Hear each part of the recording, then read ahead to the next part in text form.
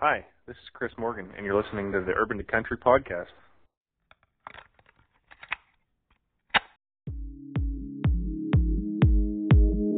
Welcome to the Urban to Country podcast, where we talk to outdoor enthusiasts about life, hunting, and how to make every day epic.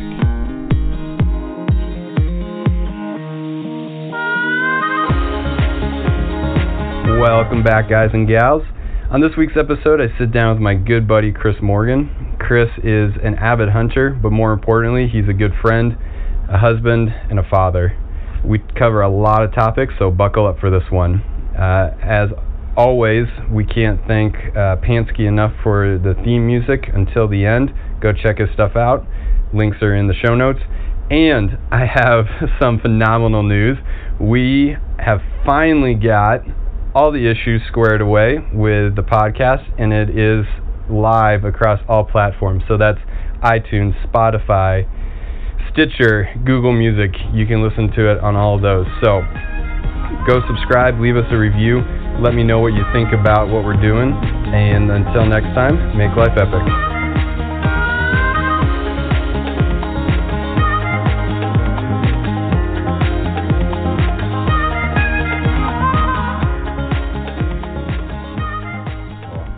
It'll come back to me. I'll be halfway asleep and it'll pop in my head like 1 o'clock. I know, but you have a kid. I'm not texting you at 1 o'clock in the morning. That's I know right. I'm that. probably awake anyhow. Welcome back, everyone. I am here in Helena, Montana with Chris Morgan. Thanks for coming on, buddy. Anytime. Appreciate Glad to be here. I've known Chris for a while. He's an avid elk hunter, father, husband, all-around good guy, and he has heavily influenced my path as a hunter, and I don't think I've ever told him that before, but has helped me out a lot as I've been trying to figure out this hunting thing. So I thought we should sit down. Chris, why don't you tell everybody a little bit about yourself and anything else you think they would want to know? Okay. Grew up in Pennsylvania, like Marcus. Yeah. Been out here for going on 13 years now, so probably will never, ever go back to Pennsylvania. I love it there, like to visit there, but don't like living there. Amen. Way better out here. Growing up, it was, hunting whitetails, hunting turkeys. That was pretty much the gist of it. That's all we really had. So coming to Montana was a bit of a shocker. Took me a couple of years to really figure out what all we had involved out here and what you could actually hunt. And whenever you kind of figure that out, it's a year-round thing. There's no stopping.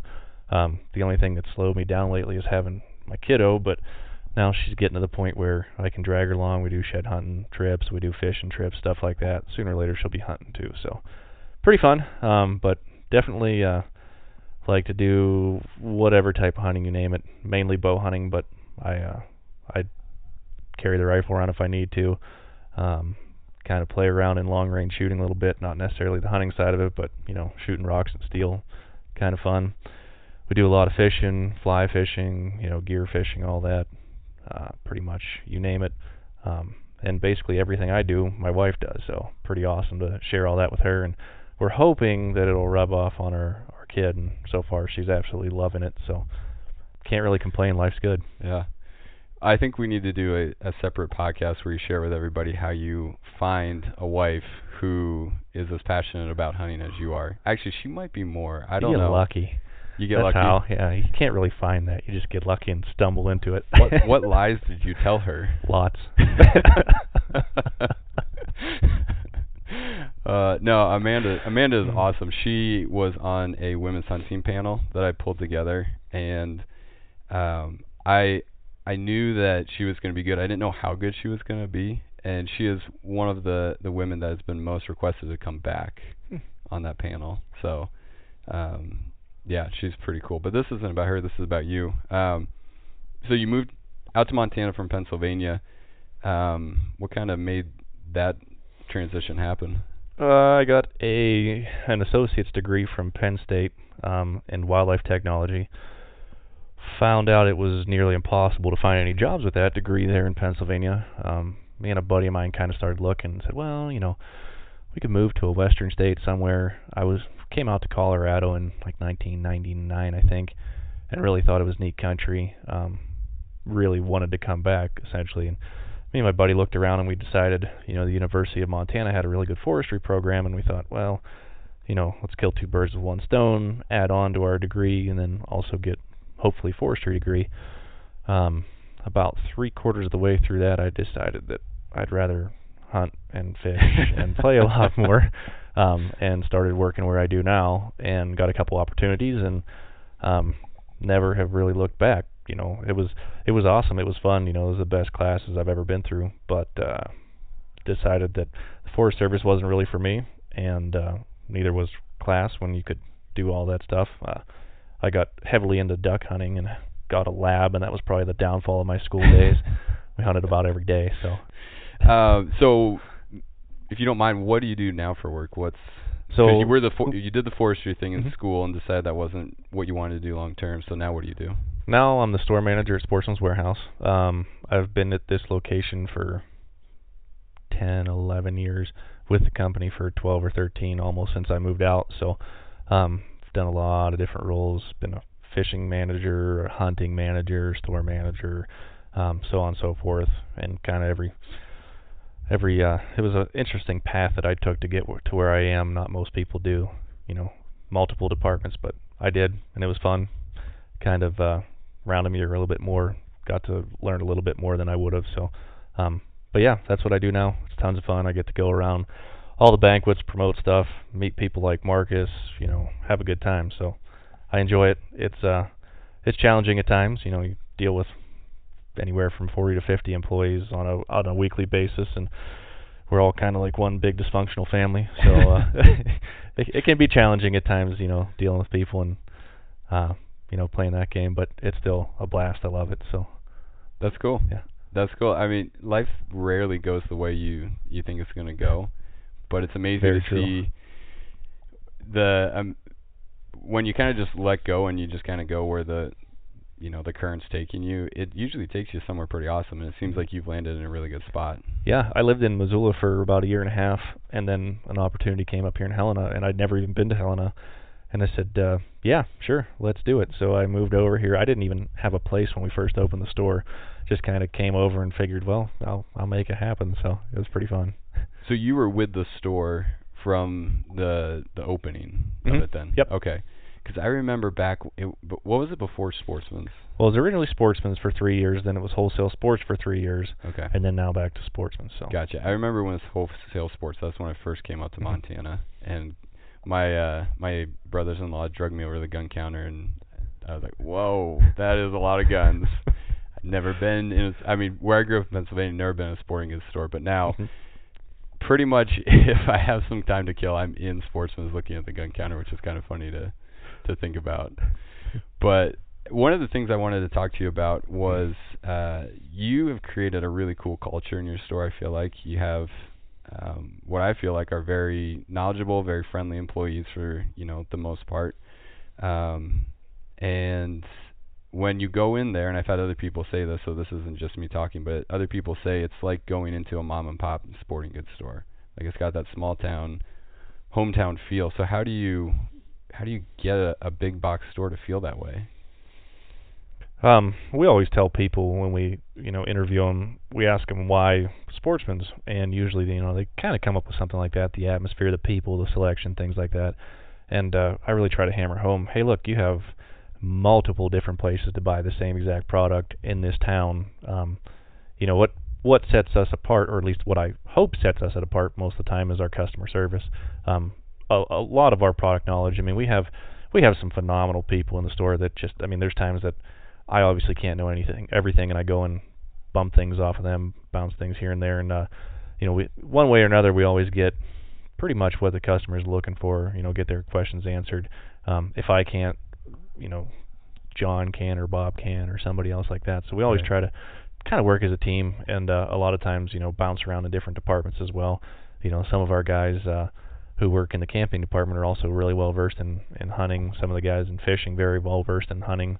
And obviously pretty much everybody's well versed in footwear, because if you do any of that stuff, you're kind of going there. So it's just kind of fun. And the thing is, we really enjoy what we do, and we live what we do. I could pretty much, aside from food, well, Mountain House, other freeze-dried stuff like that, I could live off of it. But I can live out of the store really with everything that I do on a day-to-day basis, and I probably spend way more money there than I'd like to admit. But yeah, I mean, that's kind of, whenever it's your lifestyle, whenever it's your passion, that stuff just kind of comes. So I've been lucky. Had a lot of people, always heard way back in the day, if you want to succeed, surround yourself with people who are as good or better than you. And I think I've done that for the most part.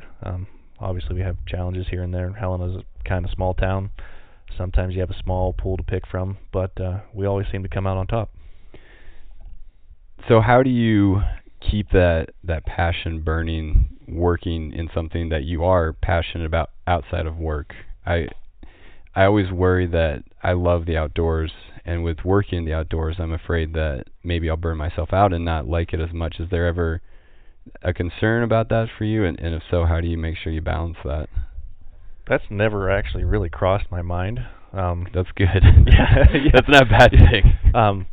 Obviously there's days I'm it sounds weird, but I'm not the greatest people person in the world. There's times that I don't want to deal with things. I'm not really confrontational type person. So there's days that I just, that's something that's in the job description. That's what you have to do. That's what you have to be.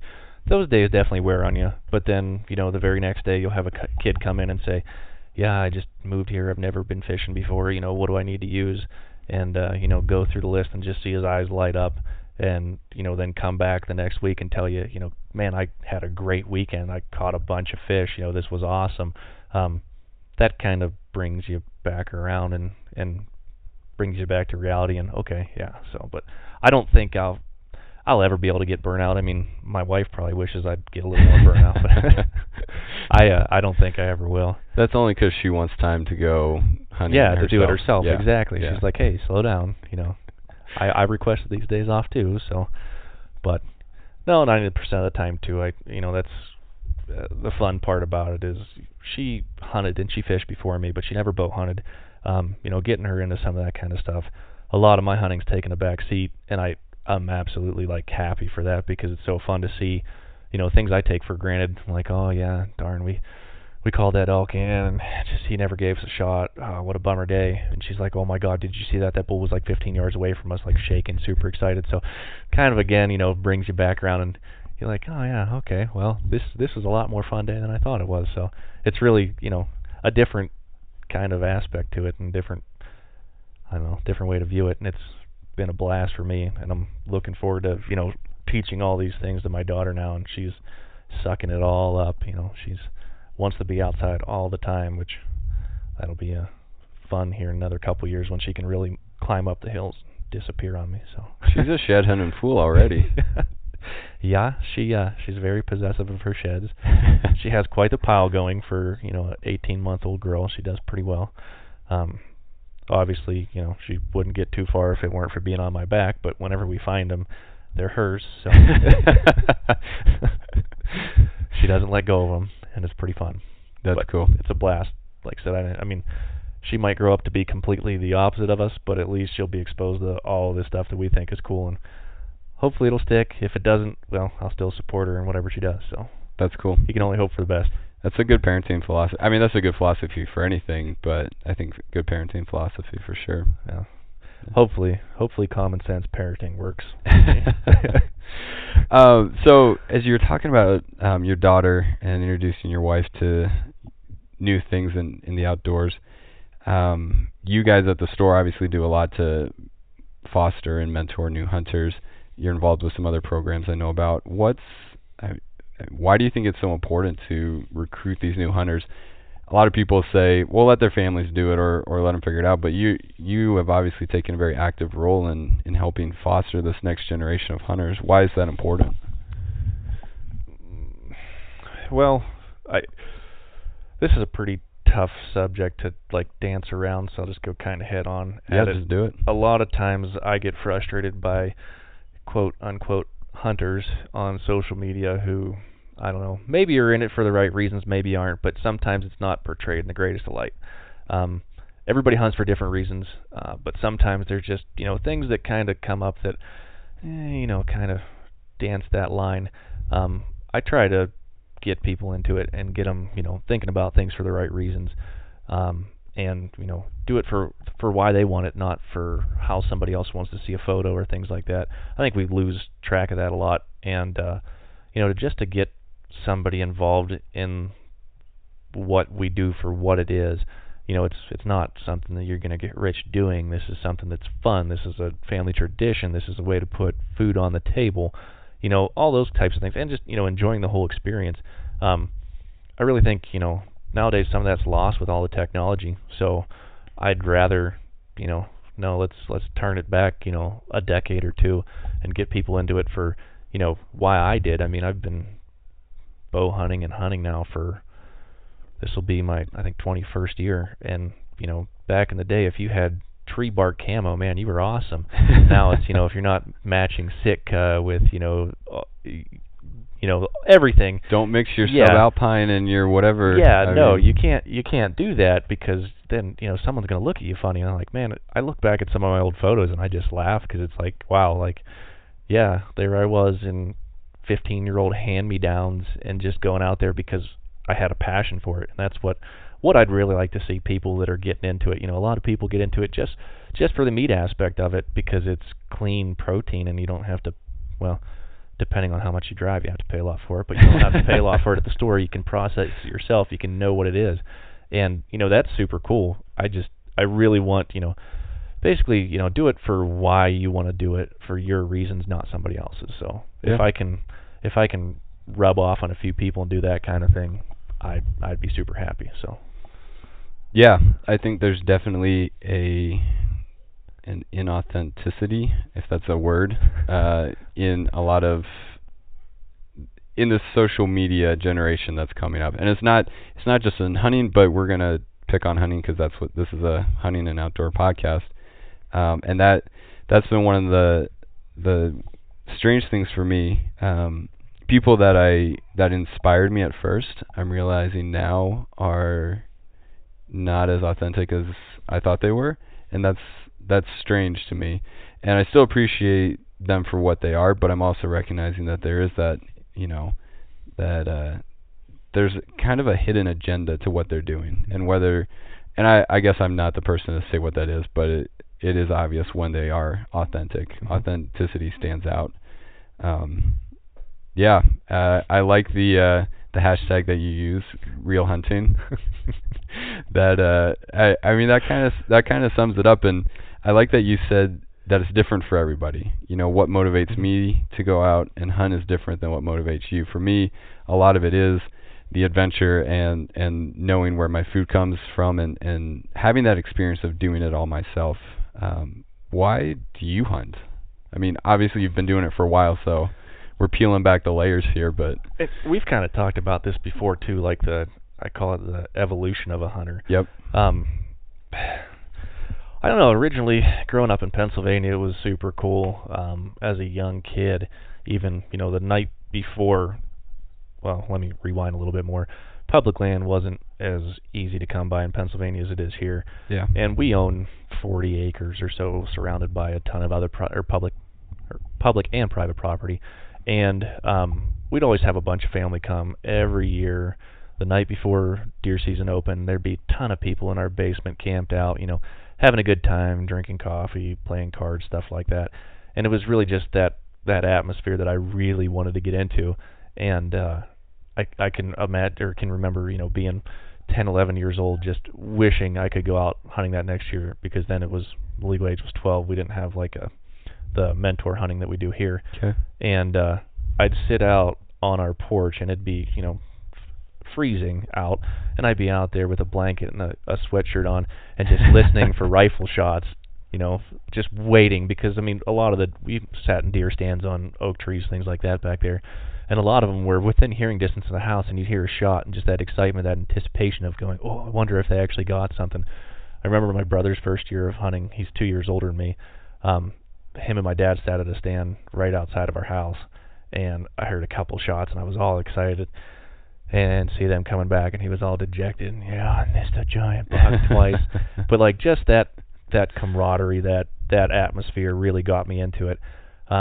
It's like a bond or a brotherhood. Yeah, absolutely. And it was just one of those things that I knew from an early age that I couldn't live without. I mean, my dad took me archery hunting, I don't know, probably when I was 5, 6 years old. And, just having deer right there, I thought that was the coolest thing ever.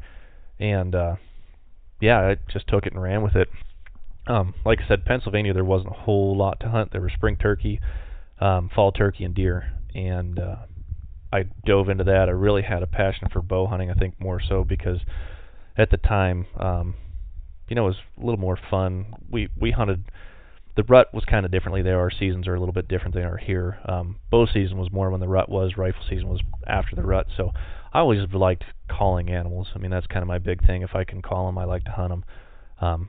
And that to me was super cool. I could go out in a tree stand and rattle and pull in some deer and decide whether or not I wanted to shoot them. So that was pretty fun.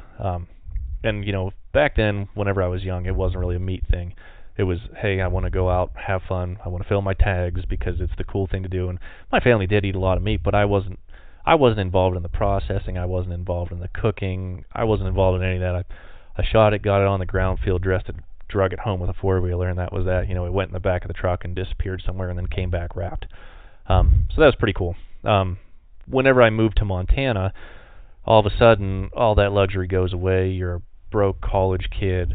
You can't afford to buy beef. Your parents aren't there buying you food, stuff like that. So it changed a little bit. The very first year we were here, I'm trying to think, we moved here in September, so we didn't have residency yet for anything. The cheapest things to buy, we could buy a whitetail doe tag for, I think, $75, and we could buy a waterfowl stamp for $50. So we all shot a bunch of does that year, and we shot a ton of ducks and ate a lot of meat because that's what we could basically afford, broke college kids having no idea what we're in for. So it kind of changed a little bit there. All of a sudden now I'm more of a meat hunter, and I never, for the first 5-10 years I was here, I never let a tag go unfilled just because it was all about the meat.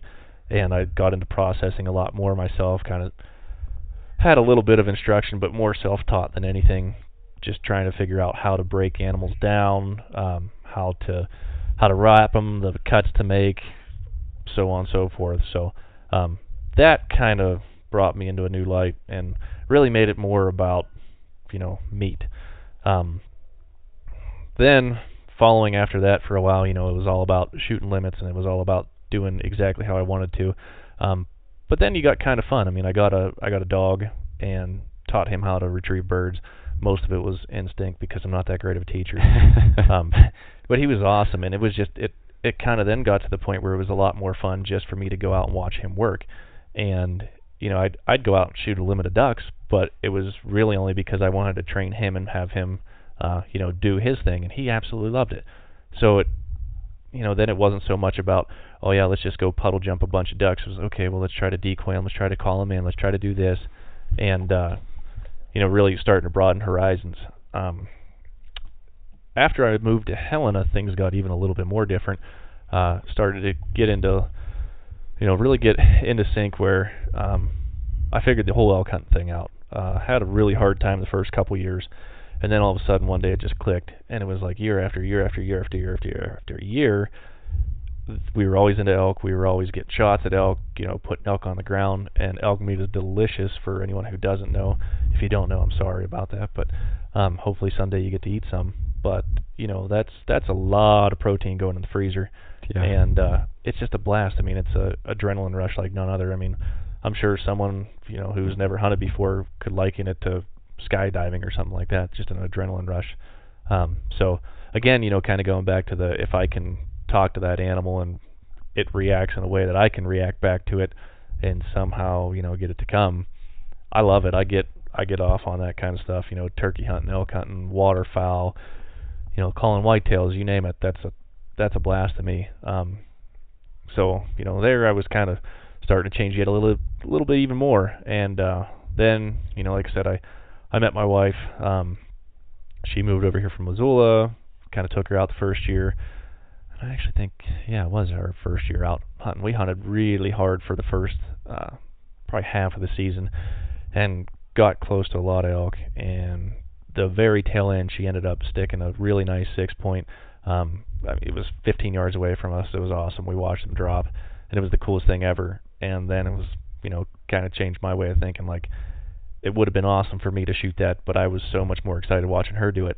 And, knowing that, hey, somebody else is as excited as I am to do this. And now, I still go out and shoot my fair share of those every year, but I like seeing, other people get involved. I haven't signed up for any classes yet, but I am now a certified bow hunter and hunter ed instructor for Montana. Sweet. So that'll be really fun. That's super cool, man. Super excited about that. The hardest thing is going to be finding time to get the classes that I need to and get in them and, do that, but that'll be super fun. So yeah, just kind of going about my ways, and I still obviously like to hunt and I like to fill tags, but I'd like to get other people involved in it too and see their excitement. So yeah, I mean, it all changes. We still eat a lot of meat though too, and I do all my own processing. I guess last few years I've turned more into, hey, let's make some fun stuff out of this. I mean, it's amazing what you can make. I made hot dogs last year and my kid absolutely loved them. So that's cool. Yeah, it's like, why buy some of this stuff whenever there's so much to it? You can't, it's not just boring ground meat. You can do whatever you want to with the stuff and it turns out great. So yeah. And we got Wildlife in here with us. Yeah, the cat. She's vicious. She looks scary. There's definitely, like you said, this evolution, and I'm in kind of this weird space where, because of my age, I am able is not the right word. I tend to think about things more than, say, a teenager starting off. All right, cat. But I'm also this new hunter, so I have those same emotions that a 12-year-old, 13-year-old new hunter has, but I also think about it cerebrally, like I am 30. So it's this weird. I'm in this weird space where I want to fill a lot of tags, and I also want to have the experiences like you're talking about. So yeah, I don't know. It's going to be interesting as I continue to progress to see where eventually those two things kind of balance themselves out. But I appreciate having people like you that set a good example for that, because I think a lot of new people come in and they don't have good examples for how to balance that out. And as we're in an age where I think there's more, I'm trying to remember the number, but there's more hunters coming in later on in life than there ever have been before. And so there needs to be good examples and education opportunities so that we do have, a responsible next generation of hunters. One of the things I wanted to talk to you about is, what do you think the biggest challenge facing hunting as a lifestyle? What is that big challenge that we've got to deal with right now? I think sometimes we shoot ourselves in the foot. I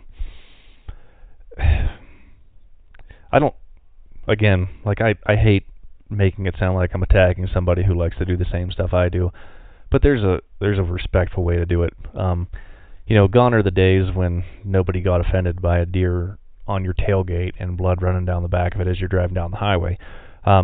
You don't want to roll over and play dead and, give up something you love because it offends somebody, but at the same time, there's ways that can be meshed. And I think a lot of times there's some people that just say, nope, this is what I've always done, this is how I'm going to continue to do it. I don't care who it makes upset, I don't care who it makes mad.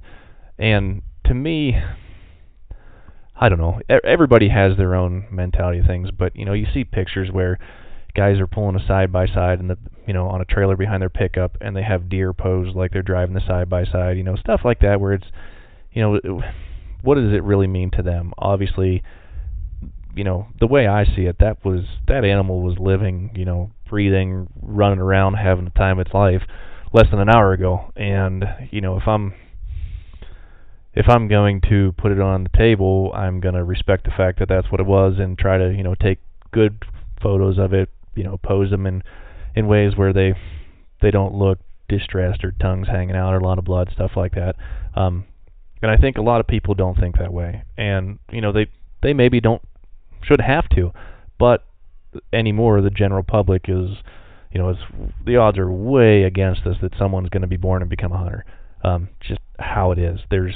The odds are stacked against us. I think like 6-7% of the general population hunts. And, it's not the anti-hunters that I'm worried about, because you're never going to change their mind. You can't even reason with them. But it's the people who are kind of in between. And, they see, hey, this guy's going out, harvesting his animals as cleanly as he can. He's taking all the meat that he can. He's feeding his family with it. That seems like a pretty cool deal. Or they see, hey, this guy's driving around tossing Busch Light cans out the window, getting drunk, shooting deer from his pickup, and then, parading them all around town and probably spoiling. That's probably not the greatest example. And I don't think, that's obviously an extreme. I don't think a lot of people are like that. But there's definitely that fine line where I think we as hunters could probably do a little bit better at promoting what we do, I guess you could say. But I think, honestly, especially with social media, God, things can spread like wildfire, and all it takes is one bad thing, and everybody knows about it. But I think, as hunters who really respect what we're doing and who want to continue doing and pass it down to our kids, we kind of need to do some self-policing too.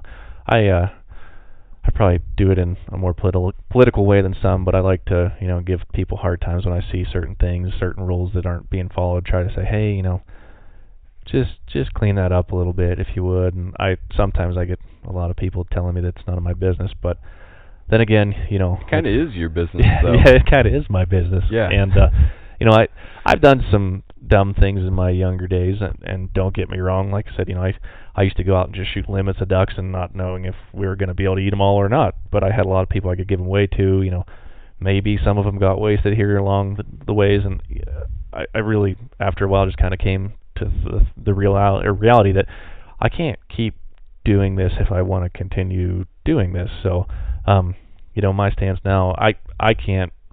If in my job, I can't have a wildlife violation. So that definitely cleaned up any of my thinking that I've ever had of doing things, I guess, on the borderline.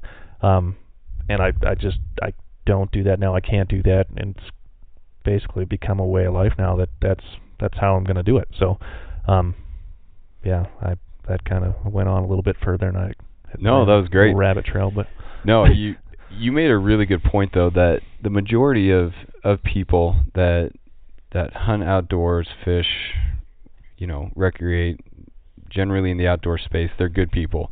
They're not the guys that are, remember last summer those guys in Yellowstone that were vandalizing I forget what it was. It might have been the pools. They were jumping in the pools or throwing stuff in the pools or whatever it was. That's not the majority of people. Mm-hmm. That's that small 1%. The majority of hunters, same thing. They're not those guys that are driving around, shooting out their windows. But because we live in such a media-driven world, those are the things that get grabbed onto. Mm-hmm. And those, unfortunately, speak louder than anything. Any of the positive things you do, those are going to be the things that catch people's attention. Now, whether that's right or wrong, that doesn't matter. That's just the way it is. I mean, I don't think that's right. I don't think that you should demonize an entire, subsection of the population because of one bad thing that somebody does. But that's just that's the cards we've been dealt. That's the rules of the game that we're playing with. So, like you said, to argue, well, I should be able to do this. Well, maybe you should. Maybe you should have the right to do that.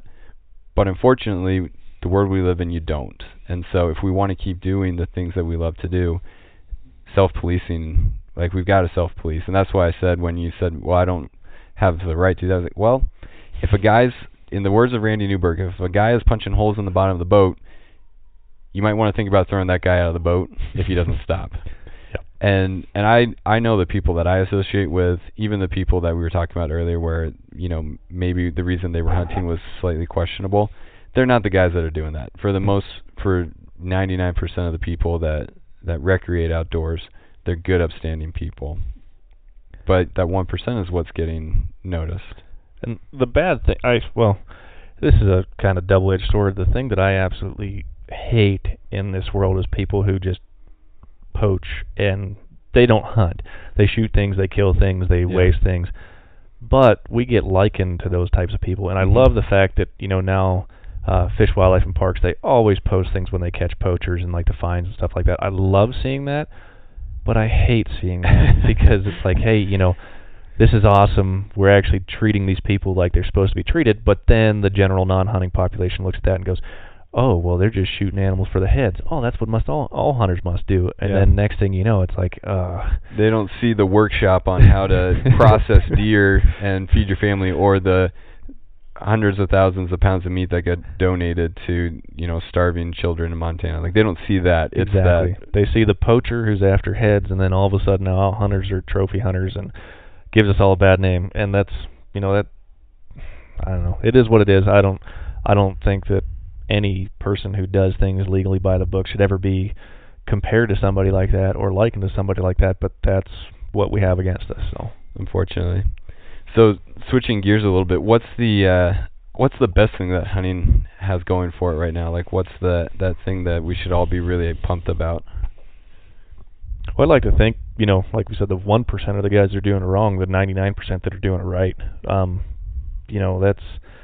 That's hard to come by. But you see it all the time, and a lot of people that you question about their intentions turn around and do something fantastic the very next day, and it's like, that's good to see. Like the guys from the Hush crew, Instagram, all that stuff, they take a lot of heat. A lot of people give them a hard time for this and that and the other, and exploiting animals, this, whatever you want to call it. But then they turn around, they have their videos where they show their films and then donate a ton of money to charities. Yep. It's awesome to see stuff like that. It's awesome to see people, giving back. The 1% aren't the type of people that sign up to go pull fence off the mountain on a Rocky Mountain Work Foundation Day. They don't do things like that where the 99%, or let's just say even the 50% of people really do that. That's what we have going for us, is that good public face. Conservation as a whole, really, just the guys that want to make things better for next year, the next decade, 2 decades from now, a century from now. That's what I think we have going for us. There's a lot of honest, a lot of good-hearted people involved in hunting right now. Yeah. So as an individual that works in the hunting industry, like, I hate using I know I said it. I don't know what else to call it though. I've been thinking what do you call it, but I can't think of anything else to refer to. Is that, do you have a better name? I'm really struggling with this. We'll call it the hunting industry. Okay, I'm sorry. No, I hate it too. Because I don't like that we take this tradition, this culture, and we've made it like the industry. But it is the way it is. So, as someone that works in the outdoor retail space, how do you think these companies can effectively help with conservation? You have a lot of companies like Sitka partners with Rocky Mountain Elk Foundation. KUIU partners with the Wild Sheep Foundation. Mossy Oak and a bunch of others are with the NWTF.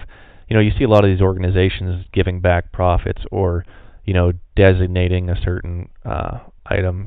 Avery, Greenhead Gear, they do Ducks Unlimited, giving back parts of the profit to whatever needs to be done, whether it be wetlands restoration, whether it be prescribed burns, anything like that. Just giving back a percentage of whatever they make, whether it be just a certain product or all their product. I think really helps, because let's face it, you can have a banquet, and you can have multiple banquets in the state, and it's going to raise a lot of money, but it also takes money to run those banquets. It takes money to promote work days. It takes a lot of money to do that. So anything that anyone from the industry can do to give back, I think, is awesome. And you're seeing that a lot more now these days.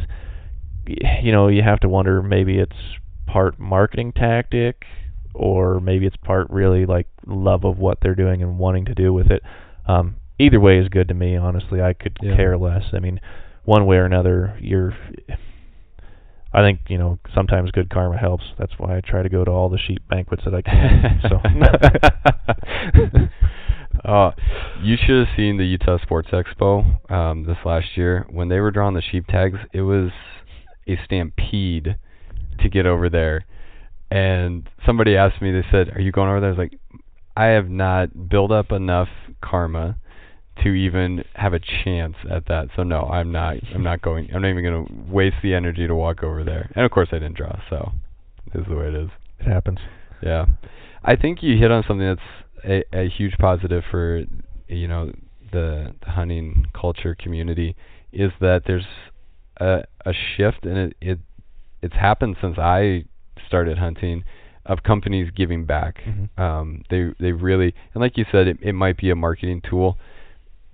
To me, it doesn't really matter, because they are regardless. giving back. Yeah. Yep. And I think that's huge, because those people that we look to for a good example, they are setting a good example by giving back. And it is starting to become cool to go pull fence with Rocky Mountain Elk Foundation, or go do a goat count with the Rocky Mountain Goat Alliance. I mean, that's starting to become cool, which is a huge shift. And if it weren't for those companies setting that example, that wouldn't happen. So I think that's a huge positive. Yeah, and what they're giving back, even too, like you said, those work days, they're getting people involved and, you know, opening some eyes that, hey, maybe I took some of this stuff for granted before, and now, you know, what can I do to do my part? I've seen, you know, even I go to a ton of banquets, and every year you see new people that are now on the committees for these places, you know, trying to help out, because, well, I don't necessarily know why, but it's cool to see new faces getting involved as well, because, you know, a lot of the people running these banquets aren't going to be around forever. Right. That was one of the huge things that led me to want to sign up for hunter education. Was I went to basically just a big seminar where they had all the people from the state around, and they did a bunch of teaching and different things like that. And I noticed like 90% of the people in that building were my age or double my age. And I thought, man, there's not a lot of young faces here. Who's going to carry this torch, you know, going forward?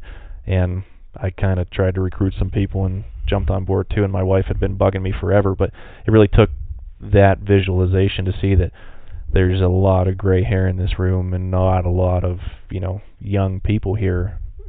And sooner or later, someone's got to pick up the ball. So yeah, that I think, you know, some of the things that these organizations do really does that for other people too, I guess. So yeah, I have that conversation almost on a daily basis with my job, just talking to different people who they haven't quite got to that point that you've got to, where, oh, if we don't start reaching out and bringing people in, eventually I won't be here anymore, and no, I won't have filled my spot. And I think if we all look at it like that, it's my job to fill my spot. When I'm gone, there needs to be somebody to take my place. And I think if everyone did that, and I mean, what if we all said, hey, I'm going to have 2 people to fill my spot? I mean, how we could grow this conservation community and, you know, this hunting community, would be incredible.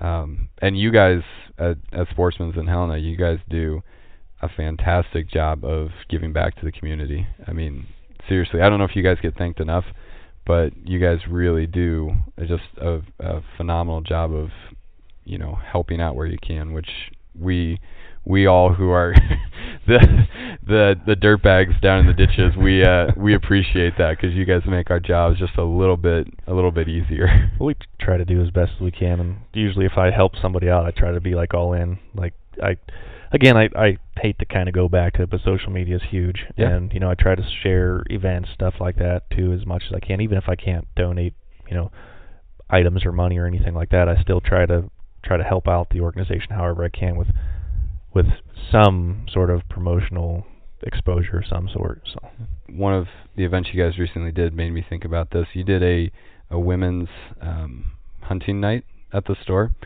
and since we're not women, I always try to tread carefully, because I don't want to assume that I don't want to speak for women, because I'm not one. But why do you think it's so important, number one, to bring women into hunting, and two, why have we been failing at that? Because I feel like it's been pretty male dominated for a long time, and obviously we've kind of screwed up on somewhere along the line. Well, I see a lot more, you know, recently, and I think kind of the good old days, like back in the 50s, 60s, whatever, the man does the work, the woman stays in the kitchen type thing.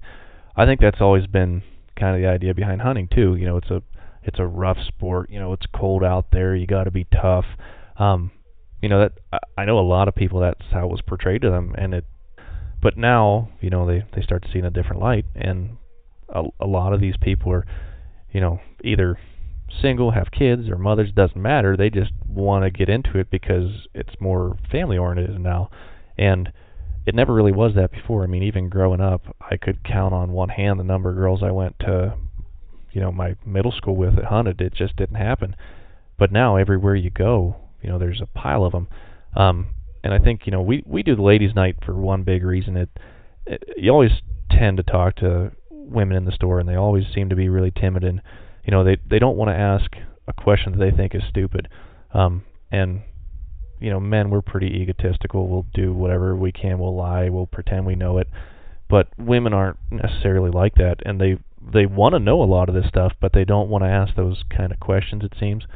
Whenever you bring a pile of them together, not only do they have a blast, but they ask those questions. And we have, you know, a lot of organizations like, you know, you guys there that really, you know, it's fun. It's exciting. They see it in a whole new light that, you know, hey, I want to go do this with my husband. And, you know, a lot of times I talk to a lot of women that they just said, yeah, my husband refuses to hunt with me. He's, you know, it's kind of his time, so I don't do it. And I think, man, like, you have no idea what you're missing out on.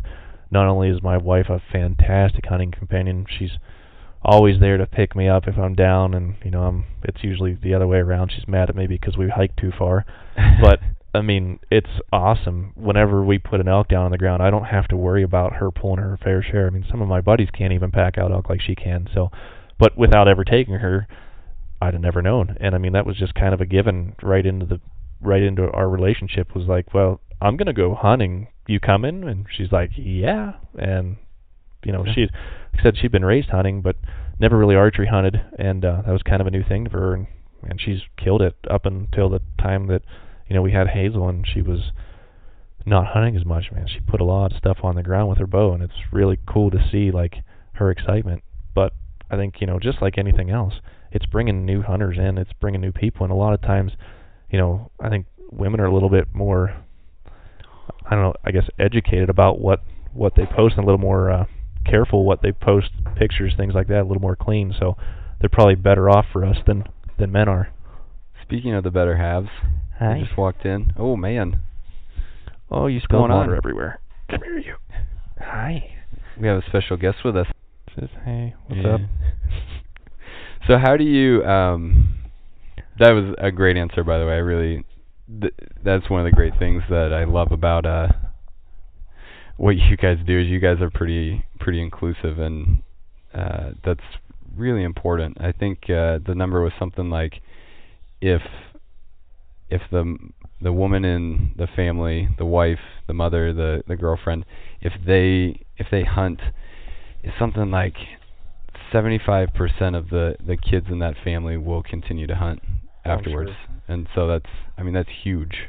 I don't think if my wife didn't do the same stuff that I do, that I'd be even allowed to take my daughter doing some of the things that we do now, because she just, you know, it probably wouldn't be as important to her.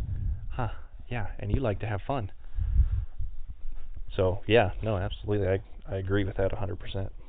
So how do you guys balance that? I mean, that's got to be hard. Huh. Well, there's a lot of time that gets spent with the baby, more so than anything else. You know, we have pretty good family. My wife's parents, they drive over from Missoula quite often to hang out here with the daughter. My dad lives in town here. He helps out however he can. We obviously don't go nearly as much as we used to, and you know, the long trips are kind of out of the question. But we just get in here and there however we can, and we've learned to get a little bit smarter and find places closer to home. And it's actually kind of funny. The flip side of that, you know, you'd think you'd want to be out there more and more as much as I used to, but anymore it's like, you know, you get out there for like half the day and things are slow. You're like, well, I could really be at home hanging out with my kiddo having some fun right now. Yeah. And then you look at your wife and she's saying the same thing, and it's like, let's get out of here. So it's funny how priorities shift. Yeah. yeah, between two of us working full time and hunting season, it's kind of every man for himself. We grab whatever we can and go from there. Yeah. Well, and thank goodness for things like Onyx Maps that let you find those little pockets close to home so that you can devote more time to your family. I mean, that's the technology that lets us be able to continue to do things we love in this ever-changing world is pretty awesome. It is pretty awesome. Do we need to take a pause for you to... Amanda? Do we need to take a break? Okay. Yeah, I think we need to take a quick break. We can take a quick break. All right. And we're back. Took a little daddy time out. You got a nice shower in? Oh, yeah. Yeah. The object was to give the kid a bath, and I got one as well. So I think the listeners would be very disappointed if you didn't share a hunting story with us. Do you have one that just really sticks out in your mind? Just one? I know. I'm making you think here.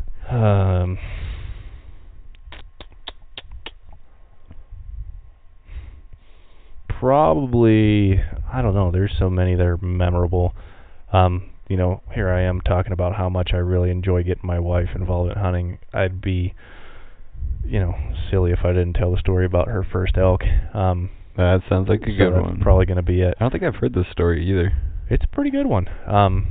Her and I had been hunting a brand new area that I had never hunted before. The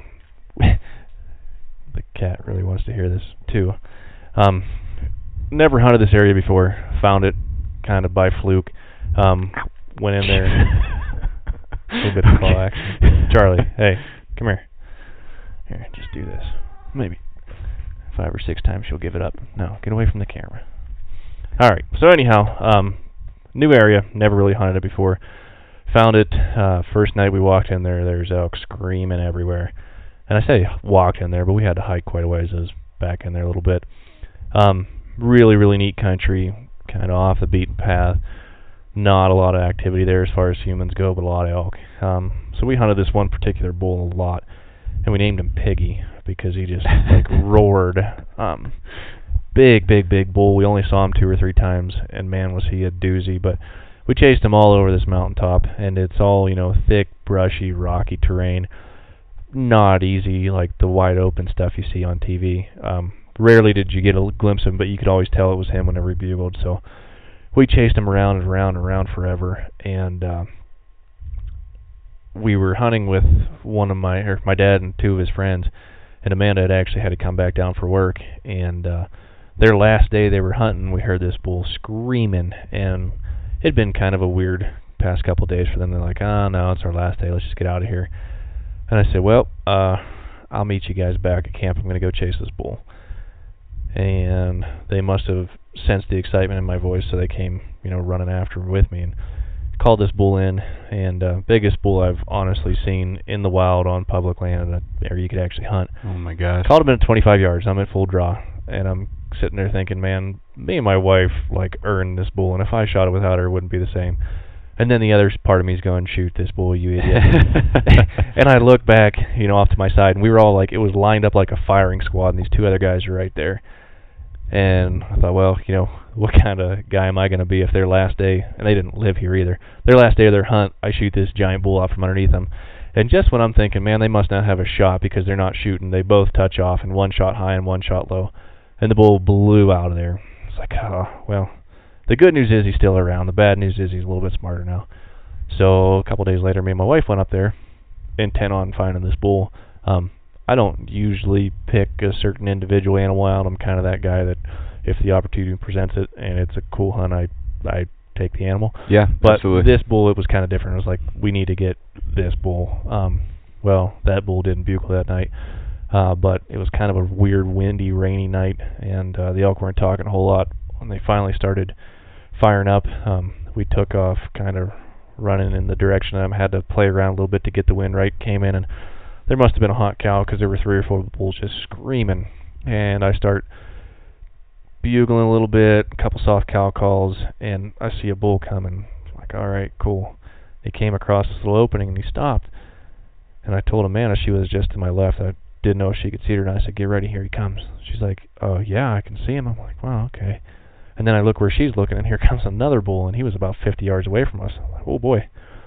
So he went behind a tree and kind of stopped, and I just pointed a bugle away from him, bugled up the hill, and he came walking right up.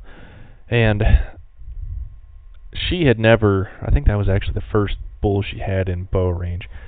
And we both drew back, and whenever he came up, I was telling her to shoot him, and I was squeaking through my diaphragm. So this bull's looking at us like, "What is going on here? Like, what is this noise?" And he whirled to run, and she shot, and I shot, and I didn't even realize I had shot. And it was like tons of excitement. I mean, my heart was beating out of my chest. I've killed a couple elk before this, but it was going insane. And all I see is whenever he whirls to run, her pink fletch just buried, and he was quartering away a little bit when she hit him, and he, like, 3 ribs in from the back, just angled up perfect. And I'm like, that bull was toast. And he lunged pretty hard, and he took off, run a little bit, and then about 20 yards, he just started to slow down, and he tipped over right inside of us, and I couldn't believe what was going on. I was super excited. It had been actually a pretty hard season. We'd been into a lot of elk, but just nothing, happening.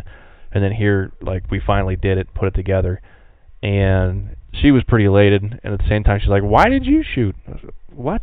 She's like, "Yeah, you shot." I'm like, "Oh yeah, I guess I don't have it anymore." Long story short, it was pretty obvious. She just smoked him, and there was no doubts, and she, was pretty excited about that. That's cool. So that was awesome. We get the bull down, go up, quarter it. We were about maybe just shy of 4 miles from the pickup whenever she put him down. So we quartered him, and it was starting to rain a little bit. So I said, "Let's just hang him.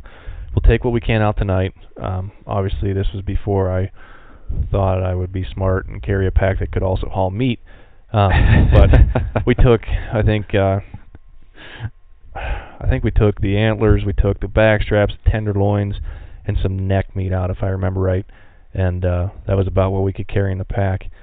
And we get down off the mountain, and it was dark as dark can be and late at night. And I said, "Well, we'll come back up for the rest of them tomorrow." So I had to go into work a little bit in the morning, and I think she was off that day. Went and grabbed her, and it was just pouring the whole day, and we knew we were going to get wet. What we didn't know was what we were going to be walking into 8-10 inches of snow. Oh gosh. So once we got a certain elevation, about a quarter of the way there, it was just all snow the rest of the way. I was like, well, I brought a fire, like stuff to make a fire, so I was happy about that because I knew we were going to get soaked. I thought, well, it'd be good to be, kind of warm at least while we're getting this taken care of. So we get up there, and everything is just like frozen. There was a sheet of ice on everything, couldn't start a fire, and it was cold, and like I said, 8-10 inches of snow. And had a decision to make really quick. It was like, well, it's probably only going to get worse up here, so there's no sense in just trying to take, a little bit. We had the shoulders and we had the hindquarters. So I really, probably as fast as I've ever deboned anything in my life, deboned both, or all those, loaded up the packs, and Amanda was like shaking cold because she was just sitting there the whole time. We even tried to start a fire and it wasn't happening. So it was just like, well, okay, let's get off this mountain as fast as we can. And we basically sprinted for the first half mile. And finally she's like, "Can we slow down a little bit?" I'm like, "Yeah, you warm?" She's like, "Yep, okay, perfect, we can slow down." But I've been in some weird situations out here before where wasn't planning for the weather and got lucky to get out as good a shape as I did, and beginning stages of hypothermia type thing, and I was not letting that happen where we were because it was a long hike out. And she packed out, I don't even remember how much it was, like 45, 50 pounds of meat, and just never once complained. And in fact, a couple times like, "I just need to stop for a couple minutes." "No, come on, let's go. And she pushed me the whole way down the hill, and we got back to the truck, and it was like, so nice that is over. But honestly, like, she was pretty tough. I like to make fun of her a little bit because she gets mad at me for the hikes we go on, and I always say, like, "Oh, yeah, way more mentally tough than her." But whenever it comes down to it, no, she's definitely tough. So that was super cool, and that was her first animal she ever shot with a bow. It was a nice 6-point bull, so that was pretty cool. It was like, where do you go from there? And since then, she hasn't taken another elk, but I have a joke. She only gets opportunities at 6 points, so we've never called in really a small bull for her. And always for me. So. Hey, some people it's quality over quantity. What can you say? That's true. Yeah. But no, that was a really cool hunt, and it sticks out in my mind for many reasons. But just her excitement, and then it was just sheer pain trying to get out of there. How we got it out, and it just comes back full circle, makes you remember what you're doing, why you're doing it, and every single bit of that elk was delicious. I don't care if it tasted terrible or not, just because of what it took to get it to where it was. So that was pretty fun hunt. And I mean, there's plenty of other stories, but that one was pretty awesome. That's awesome, man. Yeah, the best experiences in the outdoors happen with other people. It's rare that it's something where it's just you, but it's what's going on with your friends and your family that make it amazing. As we wrap up here, I guess I just want to recognize you for all the good work you do for other people. Like you're one of the most giving people that I've met, and that's refreshing in this world of me. So thank you for helping me and helping other people. We appreciate that. Don't tell too many people that. No, I don't give many people away my secret elk spots, but well, it's a good thing that many people listen to this podcast. It'll be okay. I don't want them knocking on my door. I heard Marcus say. Marcus says that you know this spot where I can get a 6 point. Well, I got 3 questions for you, just as we wrap up here. Okay. The first one is, what is the thing you're most excited about at this moment in your life? Well, I'd have to say the fact that my daughter is now getting into all the things we are getting into, and she's a little over 18 months old now. It's been really hard to sit back and the weather isn't right, so we can't do anything today. Especially when she was smaller, everything had to be perfect if we were going to be able to get out. Now we get out at least once or twice a week, get to explore. Like I get to fulfill that need I had, and at the same time teach her everything, and she's just sucking it all in and loving it all. So that is probably what I'm most excited about. Being able to get back out and do everything that I've loved that I pretty much haven't been able to for the past year, and sharing it with her. My wife and I don't get a whole lot of time off together, but when we do, we try to do things as a family and go do fun stuff like that, and that's been a blast. I mean, just being able to have nice weather, or even if the weather isn't fantastic, you don't have to worry about her as much. She's a little bit tougher now than she was, this time last year when she was a baby. But just getting out and having fun with her, and us as a family again doing what we really love to do. That's cool. Probably my most exciting thing these days. That's a good thing to be excited about for sure. What's something you want to learn about in the near future? Which I know is kind of a weird question because you know a ton of stuff already, but is there something that you've been thinking about wanting to learn how to do? I want to learn how to find big mule deer, because out of everything that I've ever hunted, I cannot find a big mule deer. I like to make fun of myself all the time, and I see all these memes, guys who won't shoot a deer this year. I'm like, no, I'm good for a 2-point guaranteed. Yeah. But no, I mean, really big mule deer are a thing that I know they exist. I hunt in some of the places where they are, and I know people that take deer out of there. It's just I want to learn more on the aspect of slowing down, doing more glassing with optics. I've never killed an elk with a rifle either, so that's another thing. I'd like to figure out that whole game, because I know people do it and do it consistently and exceptionally well. I don't. So I would say, slowing down, trying to find a big deer sooner or later, because that would be awesome. That's like my bucket list thing. But learning, how to put time behind the glass, when to put time behind the glass, studying the country a little bit more instead of just popping over a ridge. Yep, nope, nothing there going on, and probably passed up, 5 or 6 animals. So that's right. Slowing down is my new thing. I think I'm going to try out.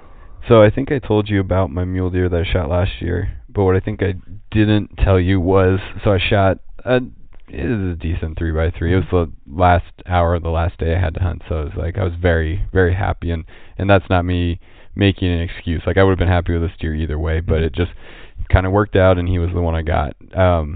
But what cracked me up was I was at the bar that night grabbing a burger, and started talking to this other hunter. He's like, my son shot a really nice mule deer. I was like, oh, cool. Like, does he have it here? I'd love to see it. He's like, yeah, let's go out to the truck. Dude, I could not fit my hand around the base of this mule deer's rack. And I know that this thing was a 200-inch mule deer. Like, when you see a 200-inch mule deer, like, you know it. Yeah. And I looked at him as like, I don't usually ask this question, but do you mind if I ask the general, like, very generally, where you got this deer? And he like told me the spot, and it was like a mile from where mine was. And I was like, are you kidding me? I probably drove by the spot where they shot this deer from. Guaranteed. Like, it was that close. Yeah, I could see that. Yeah, and that's, mule deer. They're funny. Killing big mule deer is an art form, and the guys that figure out how to do it, they just do it consistently once they figure it out. I'll be that guy someday, hopefully. I think you will be. We'll see. I don't know. And then you'll have to tell me your spot. Absolutely. We'll share it on here. Yeah. Coordinates and everything. We'll text out the Onyx location. So the last question I had for you, have you seen the movie Jeremiah Johnson? Of course. Okay, so that scene where Jeremiah finds the old trapper frozen in the snow with a rifle, and he's written a note to whoever finds him that he's willing the rifle to them. If you were the guy that got mauled by the grizzly bear and you're lying in the snow, what's the message you're leaving behind? You're going to have to fight my wife for my GPS coordinates. That's good. Yeah, that's a good message to leave. And on that note, thanks, Chris. Appreciate having you on. Absolutely. Thanks for having me. All right, friends, another podcast is in the books. Thanks for tuning in, and I hope you enjoyed this episode as much as I did. The music for this episode was Until the End by Pansky. You can find more great music from our buddy Pansky by following the links in the show notes. For more great content, connect with Urban to Country on social media or on our website, urbantoCountry.com. Subscribe to the podcast on iTunes, Spotify, or Stitcher, and leave us a review. Your feedback helps us as we develop content for future episodes. Thanks again for listening, and until next time, make life epic.